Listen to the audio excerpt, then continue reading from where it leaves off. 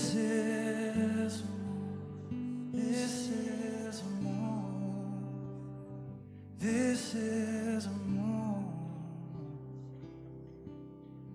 This is Prys die Here. Ek is so half excited, ek weet net nie waar om te begin. Ek het nog nie klou hoe ek vanoggend moet doen nie. Maar dis lekker vir my vanoggend om terug te wees. Amen. Dit is my lekker om vanoggend julle te kan bedien. Ek hoor laasweek het Armand 'n wille preek afgesteek, het enigiemand dit gehoor? En ek hoor dit was blykbaar baie goed. Ek het nog nie voorheen gehad om te luister nie. Kan iemand saamstem? Was dit 'n goeie diens? Okay.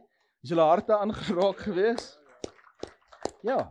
Dit bless my hart, dan moet ek nog so ou kom preek. Dis wild. So ek hoor dit die hele week, hoor ek, yes, Armand het dit gepraat en die Here het my hart hier en dis dit en ek sit in hierdie en dan is soos yes, Here, kyk as die Here vir jou 'n in-season woord gee, you can't compare to a word of the Lord. Amen. Jy kan nie vlees laat kompenteer teen gees nie. It always comes second. Amen. En daarom weet ek net, ek is excited oor hierdie seisoen waarin ons ingaan. Ek is excited oor dit wat die Here in ons midde wil doen. Ek is excited oor alles wat gebeur en ek gaan so 'n bietjie later oor hulle praat. Ek is excited oor hulle. Amen. Wie kan saam met my stem, they've been a blessing. Amen. Kom ons gee net vir die Here dankie. En dis lekker as ons in die season ouens het which run strong. Ek meen vandag eendag wat jy ingestap het, yes man, you were a son. What a godly inheritance. So vandag as ek gaan preek, is hierdie nie net 'n preek en 'n honoring teenoor hom nie, maar ek dink dit moet 'n reflection wees op elkeen van ons. Amen. We are all called to serve in the Lord's house. Ons is almal geroep. Wie weet dat jy's geroep vir die seisoen? You're here with purpose.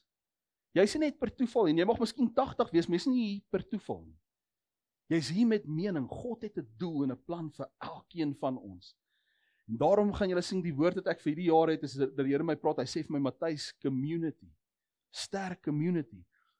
Kry die brothership en die goeders weer in plek. Kry daai goeders weer. En ek wil jou challenge, daar waar jy is, ouens, as jy verlang jouself, as jy jouself kry waar jy geïsoleerd voel, dan moet jy nader kom staan. Ek wil jou naby hê in die seisoen, vir die simpel rede, dat ek dink die tyd is kort. Ek dink as daar ooit tyd gaan wees wat jy support gaan nodig hê, is dit nou. En ek dink as daar ooit 'n season gaan wees wat die kerk support gaan nodig hê, is dit nou. Okay? Hoekom sê ek dit? Ons kan sien wat om ons aangaan. Ewe skielik is verkeerd reg en reg is verkeerd. Ons is apologetic. Ek wil vir jou sê, jy kan nie moeg of mat raak. Die Bybel sê nie moeg of mat raak om goed te doen nie. Want in die regte seisoen sal die Here, hy gaan deurkom. Wie kort die Here wat moet deurkom vir jou? Amen. Nou ek weet nie van julle nie, maar vir my, is ek werklik in 'n seisoen dat ek het sê, Here, dankie dat u getrou is. En weet jy wat 'n interessante ding? Die Bybel sê geloof kom deur gereeld daarmee te geëksperimenteer het, om konstant deur dit te gaan. Jy weet, in die begin dan vertrou jy die Here vir brood, en dan sê net jy en jou vrou, of jy vertrou die Here net vir petrol, of net by 'n plek te kom, of net te kan deurkom. Nou raak ek kwaad vir die Here, want die Here praat van daaglikse brood, hy praat nie van maandelikse groceries nie. Wie het dit agtergekom? Jy vra die Here, as eers Here, dan wil jy met hom beklei, want jy kry nie die trollies vol nie, maar hy het nog altyd die brood gestuur. En dis die faithfulness of God, is hoe getrou God is in elke season. Jy weet, daar's ons nie iemand wat getrou is wanneer jy kanker het, jy het 'n geneesheer nodig, dan is hy die geneesheer. Dan word God vir jou die God wat genees. Amen. Dis wanneer jy voorsiening nodig het, dan word hy die voorsiener, dan word hy Jehovah Rafa. Of Jehovah Here, die God jou voorsiener. Daar's net iets wat God in die plek waar jy is, en dis die ding wat God so interessant maak, is hoe hy homself verpersoonlik in ons lewens. Want ek en jy beloof, as ek vanoggend so deur die banke gaan, het elke ou 'n ander versoek. Elke ou se hart is op 'n ander plek. 'n Ander ou kort die God wat sy huwelik gaan deurtrek. 'n Ander ou kort die God wat hom gaan genees. 'n Ander ou sê vanoggend vir my, yes, wat hy sê, ek het die God nodig wat my hoor. Wat net weet, wat my hart kan oopmaak. Dis wat God so uniek maak. Kom ons gee vanoggend net vir die Here net 'n handeklap en gee net erkenning aan hom. So, ek gaan vir jou vra vanoggend, kom ons kry ons offergawe net bymekaar. As jy elke ou, dis saliger om te gee as om te ontvang. Ek gaan vir ons 'n skrifgedeelte daar lees, maar jy kan vir die offergawe so lank opneem net ter wille van tyd. En hier is Paulus in die woord. Nou, hy skryf in die kerk van Korinthe en luister mooi sy argument. Jy kan hom vir my op die bord sommer agter, so dankie. Hy sê, the point is this, whoever sows sparingly will also reap sparingly. And whoever sows bountifully will also reap bountifully. Ouens, ek wil gou vir jou vandag sê, hier is nie Paulus wat besig is om die kerk te manipuleer nie. Wanneer Paulus hier praat, praat hy van 'n principle. En vanoggend sê ek vir die ou langs jou, dit gaan oor principle. Okay? Ek probeer glad nie kyk of ek 'n rekord offergawe vanoggend kan opneem nie. Wat ek wel probeer vanoggend losmaak, is om verwagting in jou hart te sit. Is om iets in jou hart los te maak. En sy ding is, Paulus, hy sê die hele punt is dit, dat die ou wat 'n verwagting het, God gaan jou kom ontmoet op die verwagting wat jy het. God gaan jou kom ontmoet op die plek waar jy is. En ouens, weet julle wat, ek was in 'n season, vir wie kom dit baie natuurlik om goed weg te gee?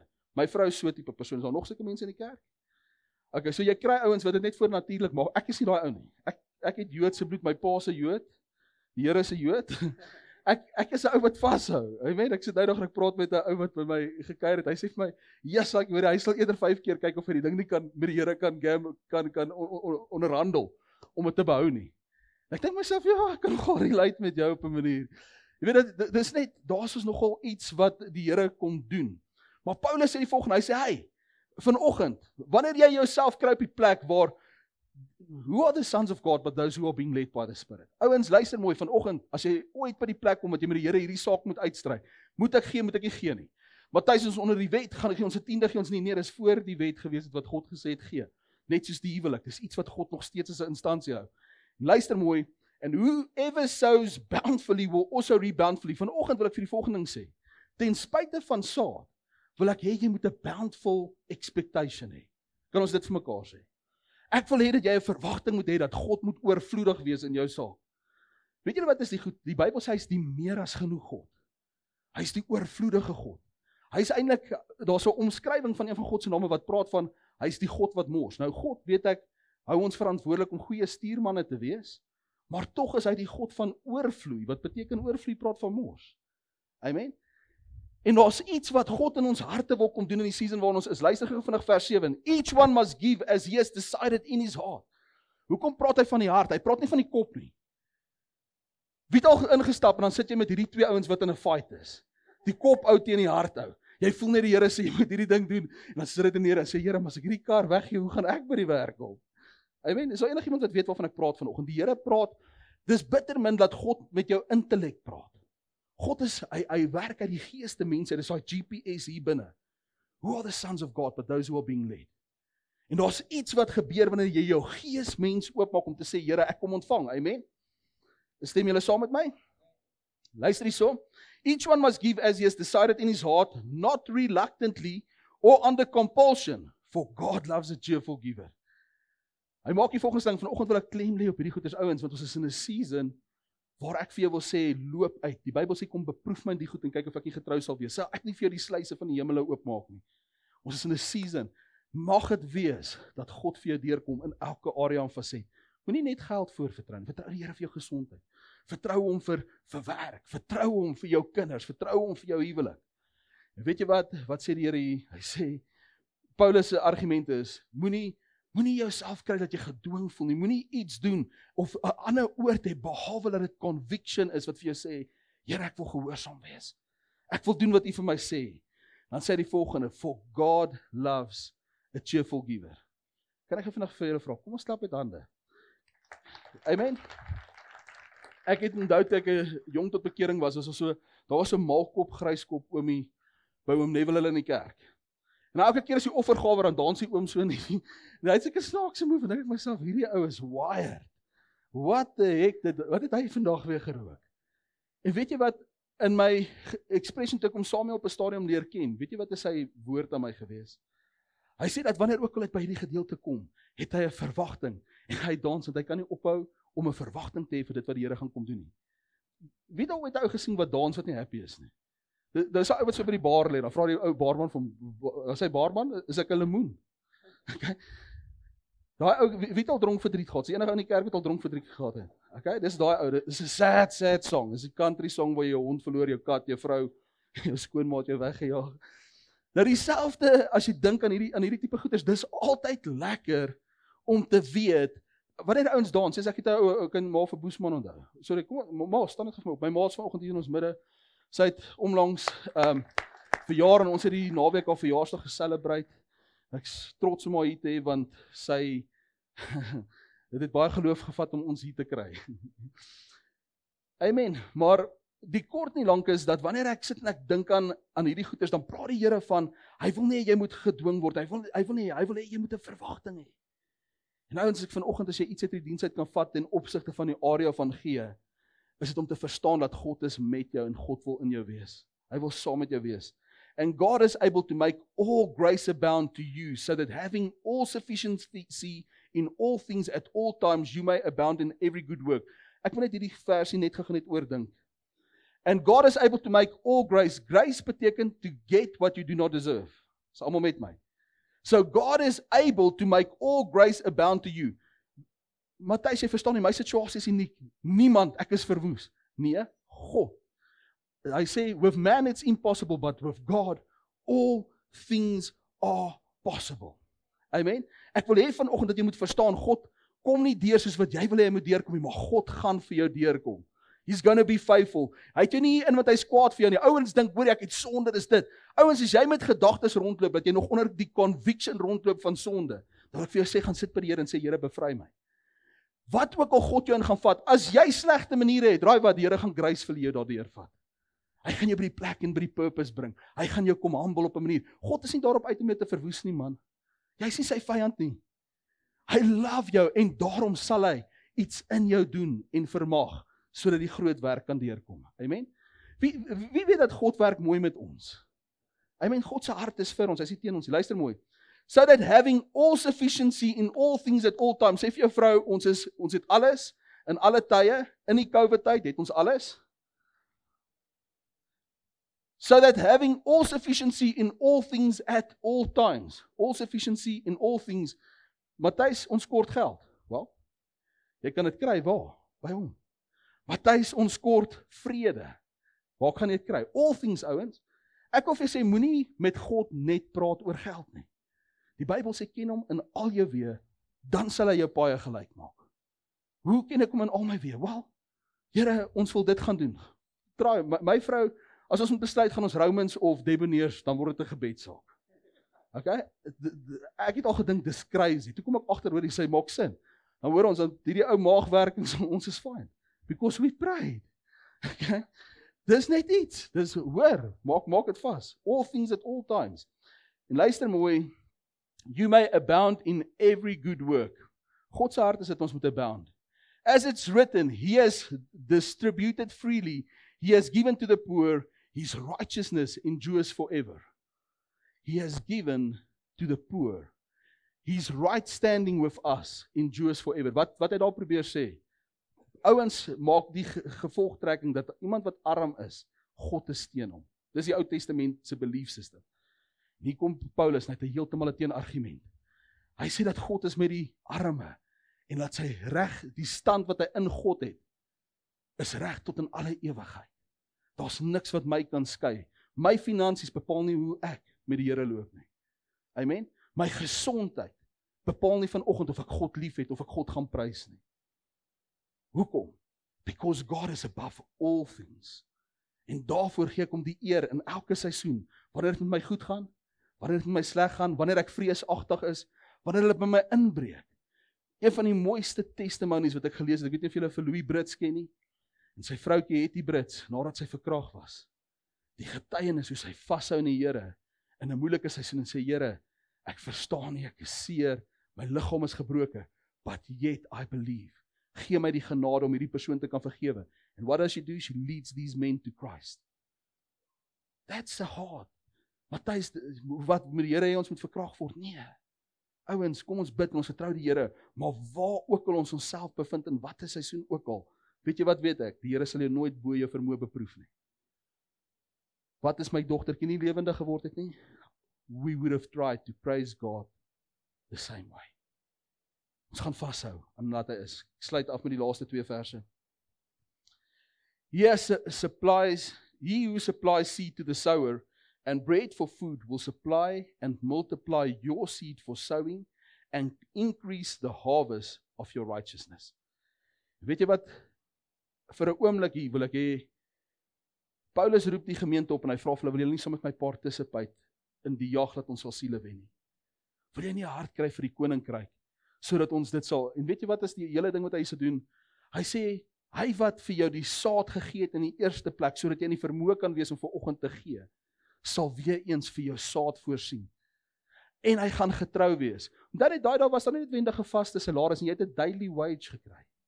Jy was nie gegarandeer dat jy 'n hele maand gaan werk nie. Ons is gemaklik. Weet jy wat het gemaak in die kerk gedoen? Dit het ons ongelowig gemaak. Gemaak is een van die dinge wat ons die mees passiefste maak voor die Here. Weet jy wat? In daai tye wanneer dit taaf gaan, dis wanneer gesinne saam bid. Dis wanneer pa sit en sê, Here, ek rig my oop na die berge, waar sal my hulp vandaan kom? My hulp kom van Here, my God, wat hemel en aarde geskaap het. Amen. Dis waar ouens werklik voor God stil word en sê, Here, it's you and you alone. He who supplies seed for the sower and bread and food will supply and multiply your seed for sowing and increase your harvest for your righteousness. All this is to be in right standing with God.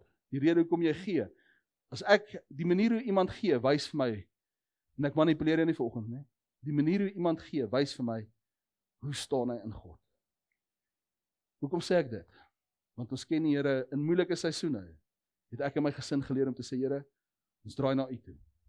En dank die Here, daar was kere in my lewe wat ek verlewe word van mense. Ek wou na mense kyk. En die Here het my gedraai dat ek mense nooit my bron maak nie. Dank die Here vandag, al is ek onseker, het ek 'n hart vol geloof wat sê, Here, you are faithful in every season. Amen, kom ons steek ons hande uit na ons offergawe toe. Papa Vader, vanoggend seën ons die maat van ons inkomste. Ons het vanoggend so groot verwagting. Here, dat U ons sal kom in elke area en faset van ons lewe sal kom seën. Here, spesifiek in die area van finansies, kom gee ons oor en ons vra Here dat U vir ons die deure sal oopmaak. En Here, dat U ons geloof sal stig ook in die seisoen. En elke ou wat gegee het in sy oorvloed of sy tekort, mag daar seën en salwing en sy verwagting wees, because God is good all the time.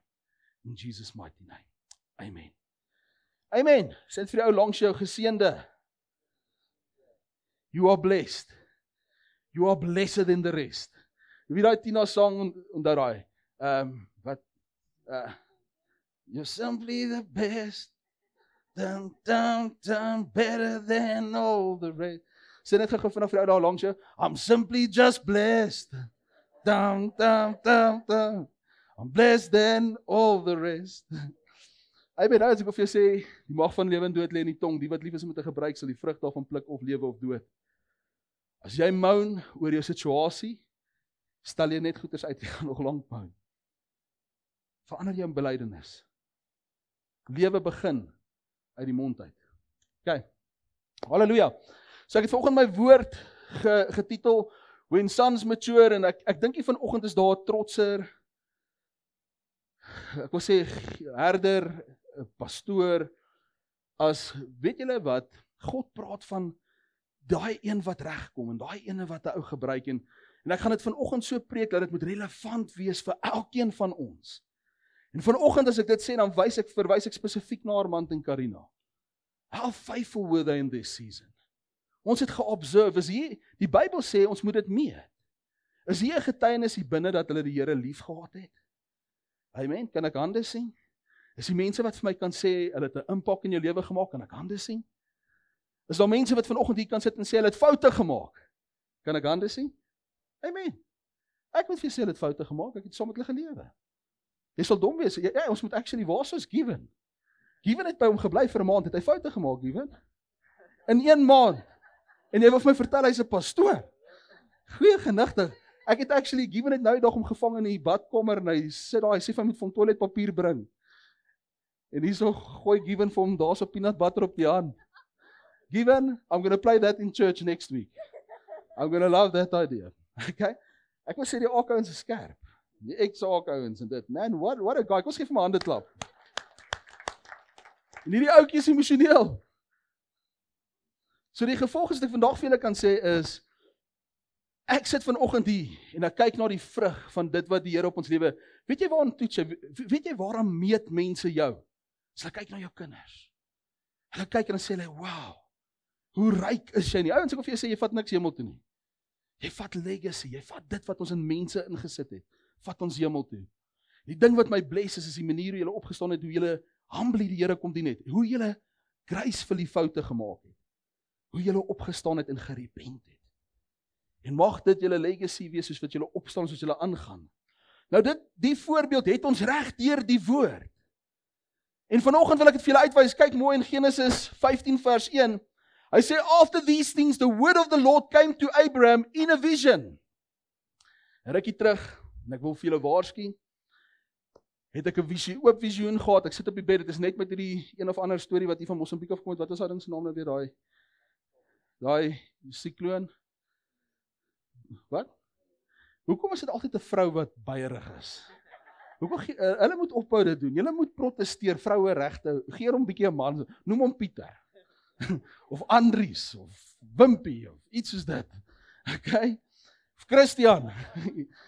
Niks, laat staan sulke dinge laat staan. Luister mooi, after these things the word of the Lord came to Abraham. Ek wil julle vertel dit van die visioen en ek sit op die bed en ek het lanklaas so ervaring gehad. Ek sien die kamer, my kamer is normaal, ek sien alles daar, ek sien die kussing wat langs die bed lê. Die hele prentjie is daar en ek sien op die volgende oomblik sien ek hierdie video wat oor hierdie vertrek van my slaai. En ek hoor hoe die Here my praat en hy sê vir my die aarde is kwaad.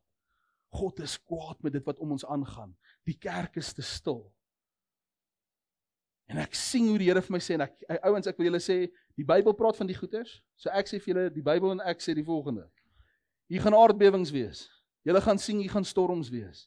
Julle gaan lelike goed in hierdie laaste tye sien, maar jy het nie nodig om te vrees nie. Amen. Jy het nie nodig om bang te word oor die goeters nie. Prys die Here as ons die goeters sien.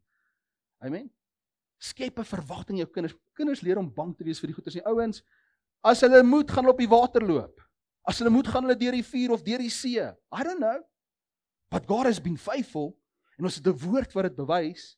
En ek en jy word mede-erfgename saam met daai ouens. En weet jy wat is die hele ding van Hebreërs 11 wat mense nie besef nie? Hy praat van die geloofspaviljoen van mense wat daar sit en terugkyk. En wat sê hulle? Hulle sê, go, dis jou beurt, hardloop. Ons kyk na jou. Man, as ons hierdie goed geweet het, ons nou in die Bybel sê hulle het hier ten dele geken. Maar daar ken hulle ten volle. As hulle daai goed is, hulle daar weet, hier geweet het hulle baie meer gedoen. Ek en jy moet 'n verwagting hê in God in die seisoen. En weet jy wat, in die visioen ervaar ek hoe die Here vir my sê, hy sê vir my, Matthys, it's the season, speak out. Praat teen hierdie goeters. Ouens, ons gaan nie stil raak nie. Hierdie gemeente sal nie stil raak nie. Hulle kan ons kom toesluit. Hulle kan vir ons sê ons is rassiste, hulle kan vir ons sê ons is teen 'n menseregte. Ek worry nie. Ek gaan altyd die waarheid praat hier. Amen. En daarvoor wil ek jou die volgende ding vra. Moet jy nie stil raak nie. Want jy is die getuie van dit wat hier gebeur. En weet jy wat? As jou kinders eendag uit jou huis uit gaan, dan word hulle ambassadeurs van jou huis. Wie het al ooit gesien wie het gerook toe hulle op skool was? As enige ouens het gerook het toe hulle op skool is. Dan staan jy buite die skoolyard en rook met gewone klere, dan niemand 'n probleem nie. Maar dan vang hulle jou in jou skoolklere en dan sê hulle, jy was 'n ambassadeur, jy het die skoolklere aangehad. Dan weet ek nie lekker altyd hoe hierdie dinge gewerk het nie. Nou sien die moeilikheid want jy het gerook in skoolklere. En weet jy wat, ek en jy in dieselfde sin, ons is ambassadeurs van hierdie koninkryk. We need to stand up in this season and let God use us in all things. Ons het nodig dat God ons verander. Luister mooi, en die Here sê vir Abraham, fear not Abraham. En vanoggend wil ek sê, fear not Armand, fear not Ruan. Ek wil vir jou sê vanoggend dat jy het nie nodig om te vrees in hierdie pad waartoe jy gaan nie. En dan maak hy vir hom 'n belofte. En weet jy wat vir my altyd so interessant is van hierdie patriargiese vaders, is hoe God vir hulle kan beloftes gee en dan kom hulle dan query hom direk daarna. Ek julle wys. Luister mooi. Fear not Abraham, I am your shield. Met ander woorde, ek sal jou bedek. Your reward shall be very great. Nou ouens, if it's true for your father, it's true for you. Wie weet Abraham word genoem die vader van die geloof? So vanoggend as ek hieroor praat, is dit elkeen van ons se beloftes. Die Here sê hy is ons bedek en die Here sê hy is ons great reward. Matthys, you don't know, I've not gotten any reward. Dit voel vir my of ek bankrot gaan. Nee, dis nie wat in die gees aangaan nie. Ja, maar Matthys, ons eet nie in die gees nie. Nee, ons doen. Die Bybel sê, is nie lewe van brood alleen, maar van elke woord wat uit sy mond uitkom. Jy moet net jou verwagting, jy moet instel dit wat God in die season kom sê, dit wat God wil kom doen. En luister mooi. But Abraham said, "Oh Lord God, what will you give me?" Ouens, net vir 'n oomblik, vra gou vir jou vrou, Abraham het vir God gevra, "What will you give me?" Vrou, vra net vir jou man, Het jy onlangs vir God gevra wat hy vir jou wil gee? Die Bybel sê jy het nie, want jy vra nie. Die Vader van die geloof bewys in ons, hy het met God begin praat oor, what will you give me? En weet jy wat is een van die probleme wat ons het, is jy het stil geword om die Here te vertrou, want jy is teleurgesteld in dit wat gister gebeur het. Amen? Dis 'n goeie plek om hande te klap, om saam te ken. Oh Lord God, what will you give me? For I continue childless, en hier openbaar hy sy hart. Hy noem hy die Vader van geloof. Wie is 'n Vader van die geloof sonder enige kinders? Amen? Hy is konfronterend met God. En ouens, ek het nodig, die een ding wat ek van God waardeer is God is so real. Man, he's so real. As jy met hom praat oor jou seere, jou teleurstellings, hy kom ontmoet jou. Weet jy wat is hoe die Here moeite doen om juis met jou te wil praat oor dit? Hier kom hy by Lazarus, dit wat hy laasweek oor gepreek het, en hy kom sit by daai mense. Weet julle wat, daai family is net teleurgestel. Here, as u net hier was. Here, as u, hoeveel keer as Here net daar was? Maar die Bybel sê hy is oral. Hy is in alles. Alles is vir hom, tot hom en deur hom. Hoekom is die man blind? Here sê vir ons, is dit sy pa wat gesondig is, sy ma? Nee. It's for the glory of God. Something is about to change. And more than ever, it might just be the way we perceive God. Het kan dalk net wees hoe God in ons harte wil kom werk om hom te soek, vir sy wil en sy welbehae. En hier sit hy en hy sê vir die Here, for I continue childless. Here, u het my nie kom ontmoet in hierdie area nie. And the head of my house is Eliezer of Damascus. Here, die ou wat ek het, wat die erfgenaam wat van die praat, dit is eintlik my neef se seun. Dis eintlik my een of ander familielid. En weet jy wat kom die Here, luister mooi. And Abraham said, behold, you have given me no offspring, and no member of my house will be my heir. And behold, the word of the Lord came to him. This man shall not be your heir. Your very own son shall be your heir. Weet jy wat? Ek wil vir julle die volgende ding sê vanoggend. Vanoggend is God se hart soveel in die fisiese soos sy hart is vir geestelike seënskap. So is dit in die gees. Ek lees nou daag 'n baie mooi stuk. Die Bybel sê, call no one father, except him. En dit gaan oor die manipulasie, maar tog sê die woord, hy het baie min vaders in plek gestel en baie leermeesters. Daar's iets wat gebeur wanneer ons verstaan, ons begin 'n ding disipel. Dis die ding wat vir my mooi is Paulus se argument deur die Nuwe Testament is, kyk na my getuienis, kom ons kyk na daai ou se getuienis, en daai julle die getuienis wat hierdie ou tussen julle gehad het. Dis asof die Here die ouens se lewens om hulle gebruik het om iets te beklemtoon van dit wat God wou gedoen het in die gemeenskap. En so kan ons vanoggend kyk en ons kan sê, Here, ons kyk na hulle lewens. Ons weeg dit op en ons sê, dankie Here, dankie vir dit wat goed is. Amen. Dankie vir die manier hoe julle geval het. Dankie vir die manier hoe julle in die Here vasgeklou het. Luister mooi, and he brought him outside and said, look towards the heavens and number the stars if you are able to number them. Then he said to him, so shall your offspring be. And he believed the Lord and it was counted to him as righteousness. Net vir 'n oomblik, kom ons staan stil. Dis asof die Here vir hom sê, hey, kom net van jou sielinggebed, kom weg van jou conscience af. Kom weg van daai plek waar jy kyk net op en jy sien net die fisiese goed. En dan beweeg jy buite toe en dan kry jy iets wat jou herinner aan die belofte. En hy sê, kyk in die geval na die sterre. En dan begin jy die belofte stel. Want as jy hulle kan tel, dis wat ek vir jou instoor het. Dis die gedagtes wat ek oor jou kweek. En ewe skielik, weet jy wat die Here praat met hom? Met wie die Here al gepraat, praat hy vir jou en sê vir jou, man, trek die kar se dipstick. Dis waar jou level lê, ek wil hê jy moet hom opvul. Iets soos dit. Die Here praat op sulke maniere met boere. Hy sê, kyk na die lande, dis hoe jou lewe lê. Ek wil hê jy moet die ding reguit ploeg. Dis hoe God praat. Stem julle saam met my? Die Here praat met dit waarna jy is. Hoekom? Want hy's proaktief by jou. As hy in die gym wêreld kom, gaan hy vir sê, man, check daai ding, dis muscle memory. Hardloop hom so. Amen. Luister mooi. En die woord sê, and he believed the Lord. It was counted to him as righteousness. Die ding wat my excite. Wie van julle dink julle kinders is reg? Dis baie keer so na my laates kyk, dink ek myself, maar jy weet nie is heeltemal, ek moet nog vir jou sê baie keer gaan bad of was jou hare of iets soos dit. Okay, so hulle bemeester nog nie alles nie. Nou jy gaan nooit dink jou kinders is reg nie. Amen. Dis eintlik so 'n surprise as jy sien. is like, hulle kom terug van mense en sê, mense, Jesus, jou kinders het goeie maniere. Waar in die wêreld? Daai ou. Nee, daar's vrug, daar's iets op dit. Hulle is eintlik baie meer voorbereid as ek en jy dink. Ek sit dan kyk ek so na haar mantel en dan kom hy by my, sê vir my laas, sy sê vir my pastor, die Here het my gepraat. En ek moet nou ding, nou moet ek vir julle sê, dis nie baie selde dat ouens uit kerke uit aanbeweeg en hulle doen dit gehoorsaam. Ek het al meer gesien dat ouens die bus mis as wat ouens dit raakvat. In die 22 jaar wat ek in die kerk is. Meer gesien dat ouens dit mis as wat hulle dit godly doen. Nou kom hy my en hy sê vir my, pastor, die Here sê ons moet gaan. En ek dink myself, goeie genigte man. Okay, prys die Here. Here, kom ons hoor. En onmiddellik hoor ek, laat hy praat. Kry 'n release in my gees. Because he's not moving out when it's comfortable. Hy het nie sy besluit gemaak op grond van dit wat gemaklik is, met dit wat hy op die oog meet nie. Sou die grootste fout gewees het wat hy gedoen het. The righteous shall live by faith. Jy gaan leer wanneer God praat.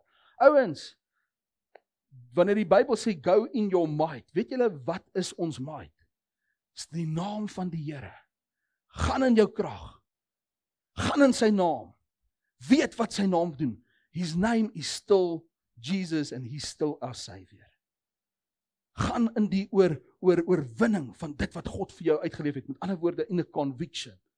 En wat ook al jy doen, al maak jy 'n fout, doen dit met die beste oortuiging. Weet jy wat is die interessante ding is hoe die Here die dishonest manager, hoe hy hom nog steeds prys, al was hy oneerlik, maar hy het ten minste iets deurgevoer. Ek sê glad nie vir jou om oneerlik te wees nie. Ek sê vir jou nie, daar's 'n beginsel wanneer ons besluite maak en ons honor die Here daardeur. En dan sien jy ewe skielik die dinge gaan nie werk nie. Amen. Arman, jy wil sê hoor nou moet ons gaan in 'n COVID. Dog myself, my broer, kan net die Here wees. Many are the plans of a man's heart, but the Lord will direct your way. Wat sê Romeine 4 vers 2? For if Abraham was justified by works, he has something to boast about, but not before God. As Abraham moes gaan, en sy geregtigheid het gekom deur sy werke, want hy iets gehad om oor te brek, maar jy kan nie met jou werke brek voor God nie, want dit lyk soos drek. Jou beste werke, jou heiligste werke. Luister mooi, for what does the scripture say? Abraham believed God and it was counted to him as righteousness. Toe hy God glo, toe kom hy in 'n regstand met God. Hoekom? Because God is moved by faith. Wanneer ek en jy op water uitloop, wanneer ons sê God, ons weet nie hoe nie. Ek weet nie hoe ek dit gaan doen nie. Ek onthou toe my oudste seun gebore word. Ek sê vir die Here, ek dink ek is reg om 'n pa te wees. Jy's nou pa, broer. Dis jy moet net die Here vertrou. Jy moet weet die Here is met jou in alles. Daai krygsman. Luister na vers 4. Now to the one who works, his wages are not counted as a gift, but as a due. Weet jy wat? Die verskil is, die oomblik as ek terugkom by werk, ek kan vir die Here sê, maar Here, ek verdien dit, want ek het beter gedoen as almal anders wat ek ken. Dis juist dat ek en jy nie kan gaan, en dat jy nie 'n aanspraak kan maak op hoe goed jy was, en nie een van ons het homself gered deur sy eie werk nie. So die gevolg is dit, is ons is gered deur die werk van die kruis van Jesus. En dit bring ons in 'n konsensus waar ons besef, Here, ons is verleë op U. Maar geloof is om uit te stap en die Here te vertrou. We are continually changed into the image of Christ. Weet jy, lyk geloof? Ek het vandag gefouteer en ek het nie gelyk soos Jesus nie. En ek gaan stel die saak reg. Want die oomblik toe ek dit doen, toe lyk ek wel soos hy. Amen. Something changed in our heart when we come closer to God. Hebreërs 11 vers 8. By faith Abraham obeyed what he was called to go out to the place that he has to receive as an inheritance. And he went out not knowing where he was going. By faith he went to live in the land of promise, as in a foreign land, living in tents with Isaac and Jacob, heirs with him of the same promise. Wat hy net hiervan praat is, God praat met hom. Op daai stadium sit Abraham by sy pa in die huis, sy pa is ongelowig is. Hy het nie 'n idee wie God is nie, maar die oomblik toe God praat, toe sê Abraham, Here, ek sal gaan. Dis interessant dat die eerste skuif wat die Here doen is die Here skuif my uit jou huis. En ek wil vir julle sê, dis natuurlik dat mense gaan inkom. Ons gaan sien dat mense mature en as hulle op hulle beste kom, dan gaan hulle. Amen. Wie weet die kerk is 'n hawe? 'n Hawe is nie daar om skepe te hou nie. Ek probeer net kyk hoeveel skepe gaan ons opberg nie. Dis juis om die ouens te stuur. Ouens, die rede hoekom jy hier sit, hoekom God jou equip het, ewen in jou werk, is sodat jy gestuur sal word. Okay? Een van die min ouens, ek klink soos daai Jonathan ou, okay? Okay. Een van die redes hoekom God jou hier sal hou, is dalk omdat jy 'n boer is. Maar vir meeste van die ouens, jy sal sien dat die Here net, hy wil jou oprig in 'n seisoen. En ek glo ons is in hierdie tydperk, is daar 'n intensiteit van oprigting van die Here. Ouens, is daar ooit 'n equipping of the saints gaan gebeur, is dit hierdie seisoen. As daar ooit iets gaan wees, dat die Here wonderwerke gaan doen, is dit nou. Why? Because he's going to use you. Maar Matthys, ek weet niks, dis juist hoekom hy jou gaan gebruik. God gebruik nie die ouens wat die regte werk het, nie regte goed praat nie. Hy gebruik daai ou wat sê, Here, ek weet nie hoe om dit te doen nie. Because now God won't share the glory with man. Daar's iets wat die Here wil doen in hierdie seisoen vir my en jou, maar ons moet ons hart terug na hom toe. As jy buite jou diepte is, you're most probably in God's territory. Amen? Goeie quote. As jy buite jou diepte is, you're most probably in God's territory. By faith he went to live in the land of promise, as a foreign land, living in tents with Isaac, Jacob, heirs with him of the same promise. En waarvan hy praat is, Abraham, Isak, Jakob. Ons sien 'n generasie ding wat plaasvind. My pa was 'n man van geloof. Jou kind word 'n man van geloof. Aartjie na sy vaartjie. There's a godly thing that's flowing over. En weet jy wat? From glory to glory. Moenie verbaas as jou kinders beter doen as jy nie. Moenie verbaas as daar groter verwagting in hulle harte is nie. Amen. Wie is net excited oor dit wat die Here sê vanoggend? There's something that's awesome about this. Nou vanoggend net vir 'n oomblik wil ek met julle praat uit Lukas 15 uit van die prodigal son. Wie het al die storie gehoor in Lukas 11 van die verlore seun? Amen. En eintlik ek sit en ek lees hierdie stuk in my voorbereiding en die Here sê vir my, dit is nie die verlore seun nie, dit was basies die storie van die verlore seuns. Beide was verlore. En vanoggend gaan ek vir jou bewys, ons almal ken die storie, ek het juist terwille van tyd nie die hele ding vir jou vanoggend gelees nie. Daar was hierdie seun gewees en sy pa gesê, pa, ek wil gaan, gee vir my inheritance, en sy pa het vir hom sy inheritance gegee, en daar gaan hy toe na 'n verre land, en die Bybel sê hy het alles daar uitgeskwander, hy het dit gemors. Hy het uitgekuier, party en bra, dis 13, en dis al hierdie goeders. En die dinge gebeur, ouens, dit gebeur. En daar sit hierdie ou, en hy eindig op, in hierdie verre land sit hy, en almal vergeet van hom. En hy is nie onder sy vaders huis, en ouens, ek wil vir jou sê, daar's iets van om in 'n vaderhuis te wees. Daar's iets wat jou kinders moet besef, van wat die beskerming van jou huis vir hom bied. Weet jy wat? Van jou fondste memories moet wees, van dit wat in jou ouerhuis gebeur het. Dis hoe my pa dit sou hanteer het. My pa was 'n man van God. Hy sou met die duiwel, hy gaan vir hom raak kry. Okay? As jou kinders doodgaan, het hulle geleer wat om te doen. Ons gaan die Bybel sê, en Dawid hulle na hom, het daar 'n generasie van reuse verslaaners opgestaan. Elke tweede ou het die legacy gekry. Daai ou is myne. As hulle hoor daar's 'n reus in die land, dan slop sy spoor. En daai daar wou jy nie reus gewees het nie. Maar voor dit was jy 'n giant. En toe kom die giant slayers. Generation. Wat gebeur? Daar's iets wat in hulle harte opstaan. Daar's 'n geleentheid, ons is daar. Wat ek vanoggend vir jou wil sê is, daar's iets wat gebeur as ons 'n generasie oprig van ouens wat weet, hoor wie ons is. Ons het gesien wat ons pa doen, ons het gesien wat ons ma doen. Ons het gesien hoe hulle voor die Here opstaan. Sien, something, jy het nie die perfekte omstandighede nodig, jy het dit nodig om te verstaan dat God is perfectly in everything with you. Hy is saam met my, is met my. Immanuel, God met my. Dis wat die woord beloof, amen. En die woord sê, terwyl hierdie jong man op die verre land sit, het hy daar in 'n varkhok gesit, en hy het pele geëet, en hy terug verlang na sy vaderhuis, en toe onthou hy dinge wat hy daar gesien het. En hy sê, hoe is dit dat ek myself in die posisie bevind, as die slawe in my pa se huis meer geseënd is? Hulle kry ten minste kos. Hier sit ek in die varkhok en ek eet pele. Weet jy wat? Ewen as ons kinders wat se rigtings ook al inslaan, sal dit wat ek en jy gedoen het, there will be a remembrance. The grace of God will be upon our children. Ek profeteer oor jou gesin. Die genade van God sal oor jou kinders wees, en jou kinders en jou kleinkinders sal die Here dien. Hoekom? Because you loved him. Hoe het jy God vertrou en gedink hy gaan nie by jou wees nie? Bybel sê hy's met jou, hy's met hulle. Die oomblik toe jy die Here begin dien, toe kry hulle hulle het nie 'n keuse hierson nie. My ouma, dan kom ek by die huis, dan is daar as, dan wil ek my broer slaan, want ek dink hy rook, dan skit hy sy as in my skoene af, en sy as in my skoene gesit, En sy het my oorgegee aan die Here. Here, hierdie kind, hy gaan nie in die tronk sit nie. Hy's U sin. Amen. My familie bid soos colored ouens. Dis scary goed. Dis daai tipe mense wat vir jy skaam kry. Hulle gister 'n stuk soms het ek gesê, Here, dis anderste ouens. Maar in elk geval, wil julle moet hoor. En die Bybel sê in vers 17, but when he came to himself, sê vir jou man, toe ek by myself gekom het, toe ek bygekom het. But when he came to himself and said, how many of my father's hired servants have more than enough bread, but I perish here with hunger? I will arise and go to my father, and I will say to him, Father, I have sinned against heaven and before you. Weet jy wat? Luister mooi. Jesaja 60 sê, arise, shine, for your light has come. The glory of the Lord has risen upon you. Daar's iets wat gebeur. I will arise. Hoe? Ek gaan opstaan uit hierdie gat waar ek is. Ek gaan opstaan met hierdie denke wat ek het, en ek gaan terugbeweeg na dit waar God met my oor gepraat het. Die beste tyd om te repent is vandag, om te sê, Here, ek het tot myself gekom, en ek gaan wegdraai, want ek glo, U is met my. Ek glo, U woord is saam met my.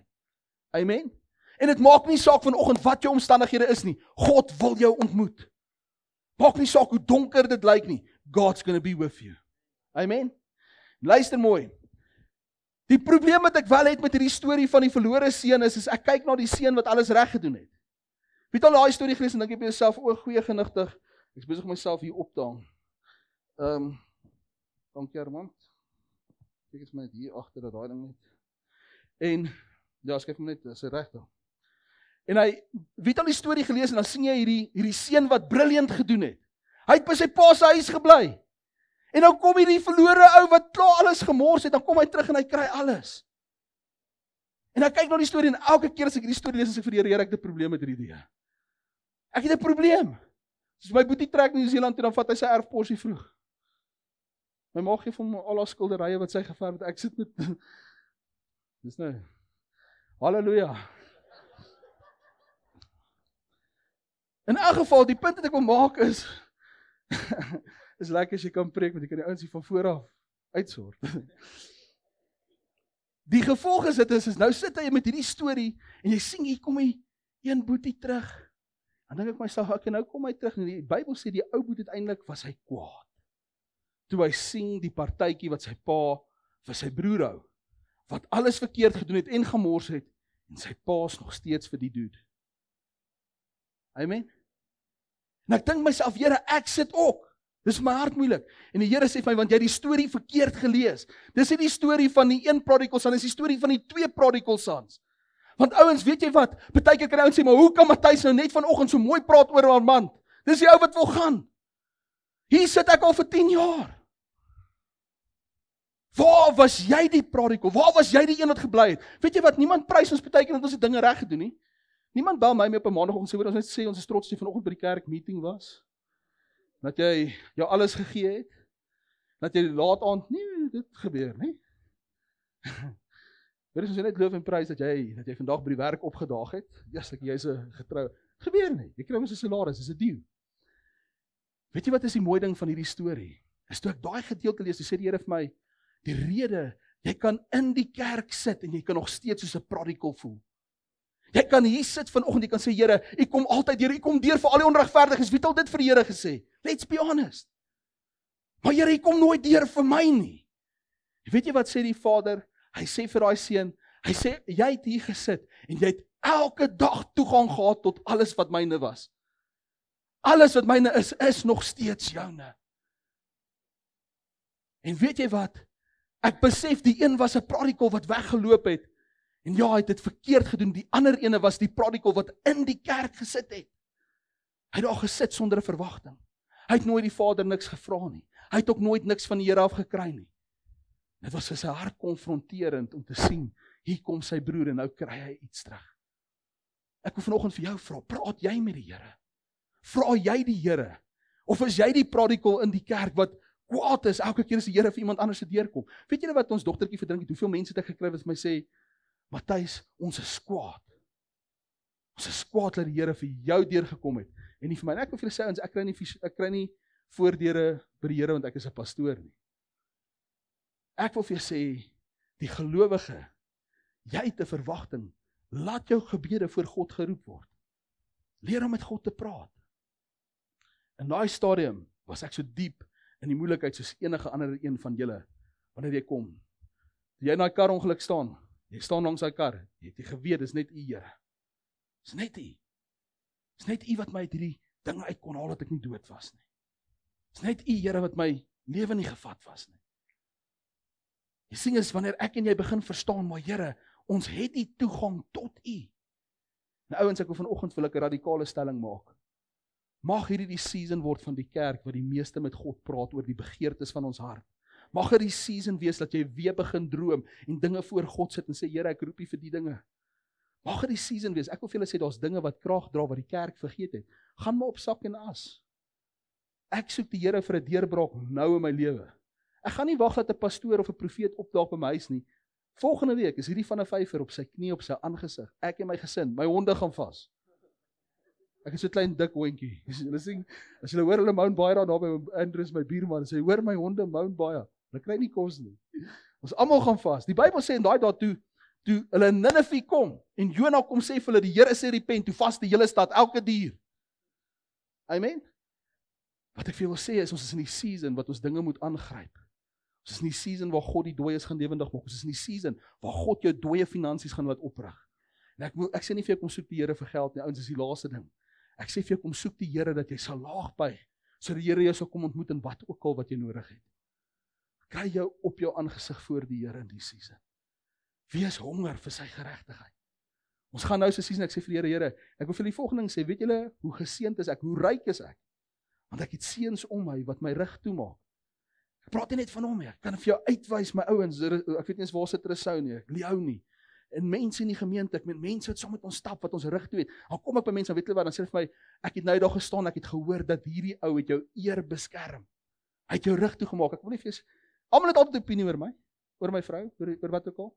Hoekom? Want ons loop voor. Die hoogste blomme gaan die meeste, moenie emosioneel wees, want jy kry wind nie. Ons gaan wind hê.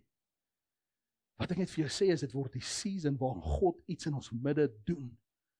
Dis die season waar die beloftes, weet jy wat gaan gebeur? Die Bybel praat, geseënd is hulle. Die Bybel sê, jy sal in die poorte van die stad sal, hulle sal sit en sê, daai ou is geseën. Hoekom? Because you loved God. Jy het jou hart oorgegee, jy het geweier om te, daar's weduwees in die Bybel wat meer gekry het, as baie ryk manne. Because they believed God.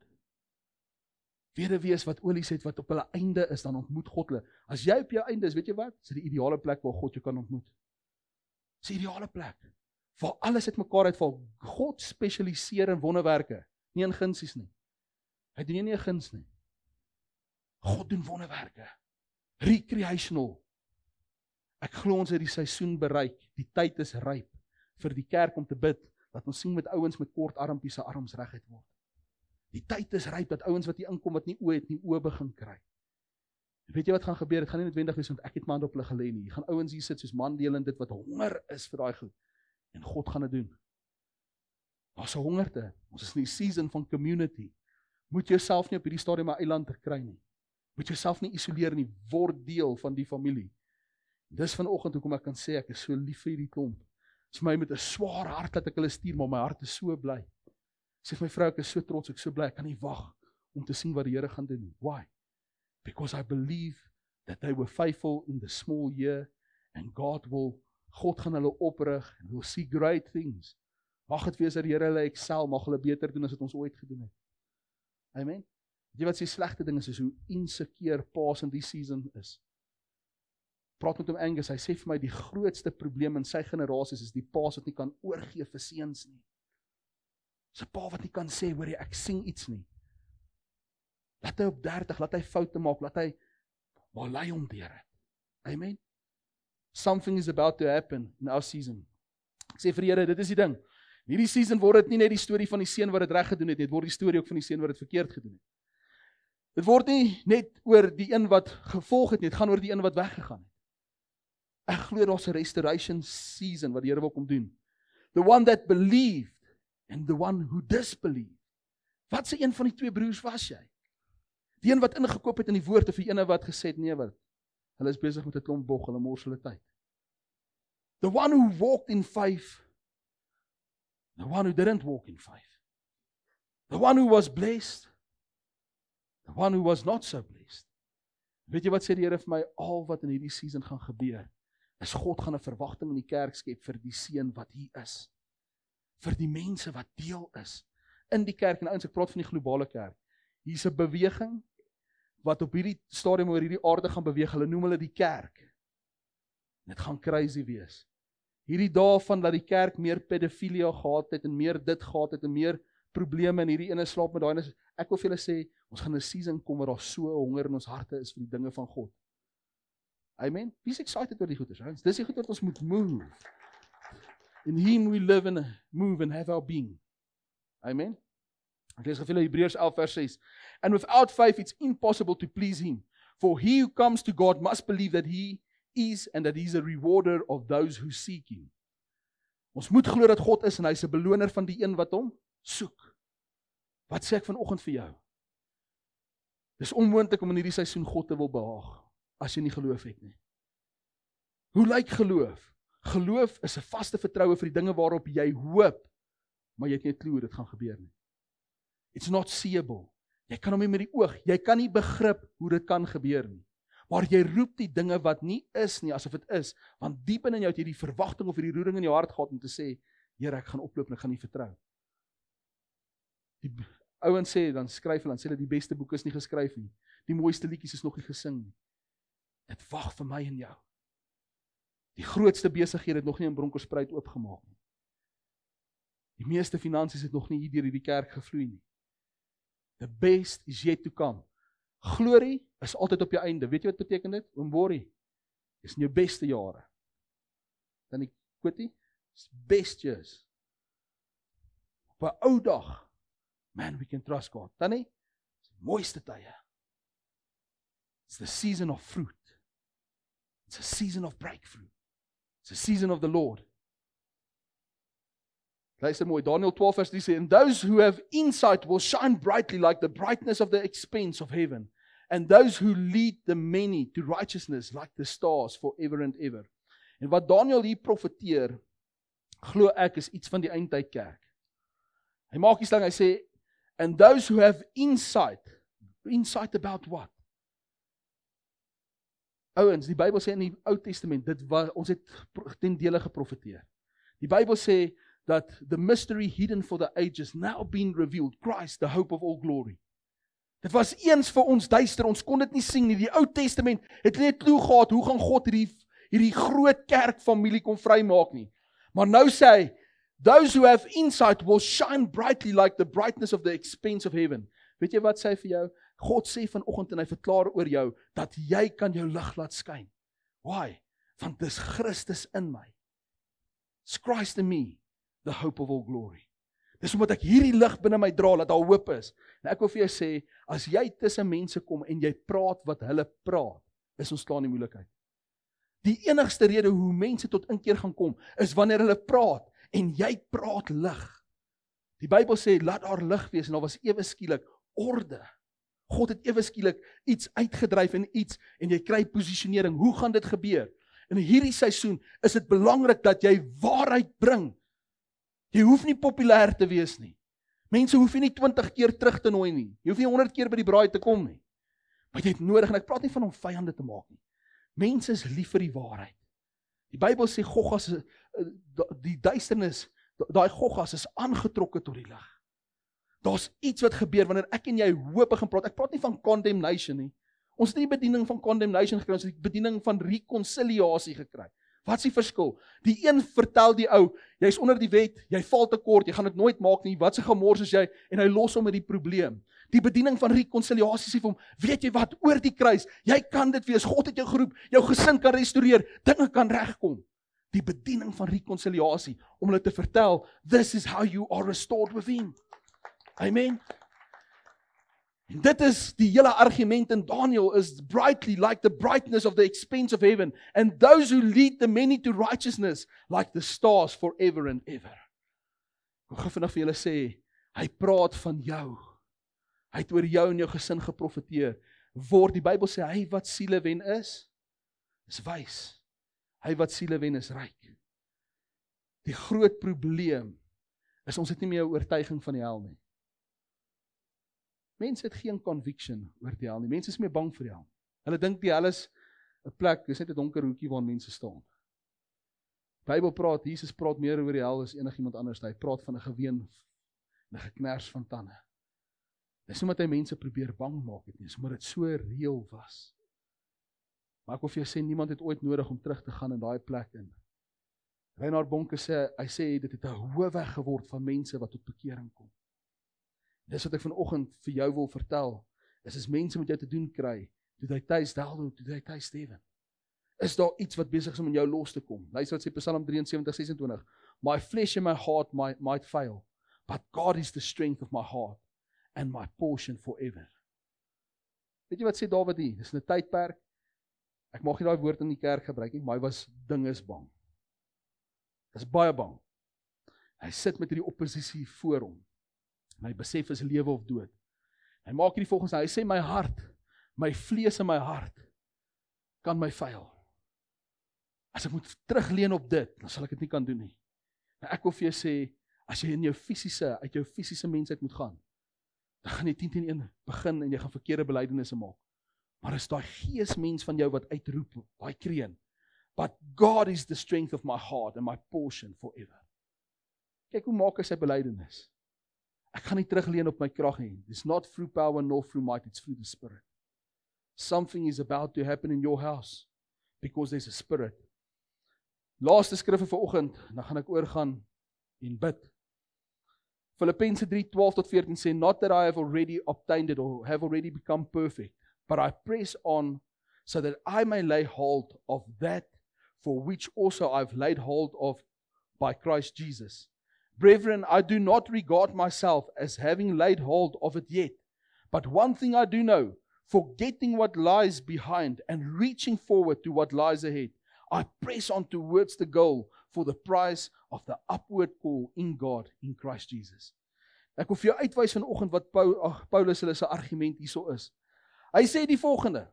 Hy sê as jy nou na my kyk en jy hoor wat ek nou vir jou vertel, dan is daar niks om dit op te meet nie. Ek kan nie vir jou sê ek het al die deurbraak gekry nie, want ek praat oor iets wat nog nie gebeur het nie. Hy sê, as jy na my kyk, en jy moet kyk na die kar wat ek ry, of waar ek bly, of wat ek doen, dan gaan jy sê, nee, hy sê, jy moet my nie meet vir daar waar ek is nie. Want ek het nie myself beperk deur dit wat in my verlede aangaan. Hy sê, ek kyk nie meer terug en probeer. Weet julle, Lot se vrou word 'n soutpilaar want sy lewe na verlede. Sy bly terugkyk. Paulus sê die volgende, hy sê, ek kyk juis nie terug nie, maar ek kyk voor my en dan strek ek myself uit. Met ander woorde, ek maak myself ongemaklik. Ek maak 'n poging om myself ongemaklik te maak, om in daai posisie te kom, waar ek moontlik dit kan vasgryp wat God vir my het. Dis 'n argument. Weet jy, dis soos 'n ou wat moet gaan, en hy staan hier, en hy moet by die ander kant se vloer kom, en hier soos 'n 50 meter drop, en hy strek so voor, en hy sê, dis ongemaklik. Hy sê, maar ek strek myself uit, ek gaan nie kyk vir dit wat agter my is nie. Ek gaan myself hou op die hoop, en die woord wat ek het. Weet jy wat sy grootste probleem met die kerk? Is ons probeer dit doen. Ons wil nie ons hart en ons oog. Die oog is die venster van die siel. Die venster van die siel, jou siel, sê vir my waantoe jou pad is. Laat jou geesmens uitpraat. Ons sielsdimensie het stil geword oor dit wat God vir ons gesê het. So we'll rather speak the past and we'll maybe hope to catch the future. You can't get both worlds at the same time. Vanoggend is dit die volgende se eenvoudige ding. Vanoggend kan ek vir jou sê dat die Here roep jou as die seun wat moet kry. Hy roep jou of jy die een is wat ver is, hy roep jou of jy een is wat hier sit. Hy roep vanoggend jou en hy sê vir jou, ek het vir jou 'n belofte wat ek voor jou neersit. Hy wil vanoggend 'n stirring in jou gees losmaak. Hy wil vir jou vra, kan jy in die seisoen uit geloof uit die dinge roep? Kan jy saam met my die journey vat? Kan jy sien dat ek jou kan gebruik in hierdie seisoen? Ek glo hier soveel van julle wat sulke goeie werk het, wat sulke goeie getuienisse het. This is more.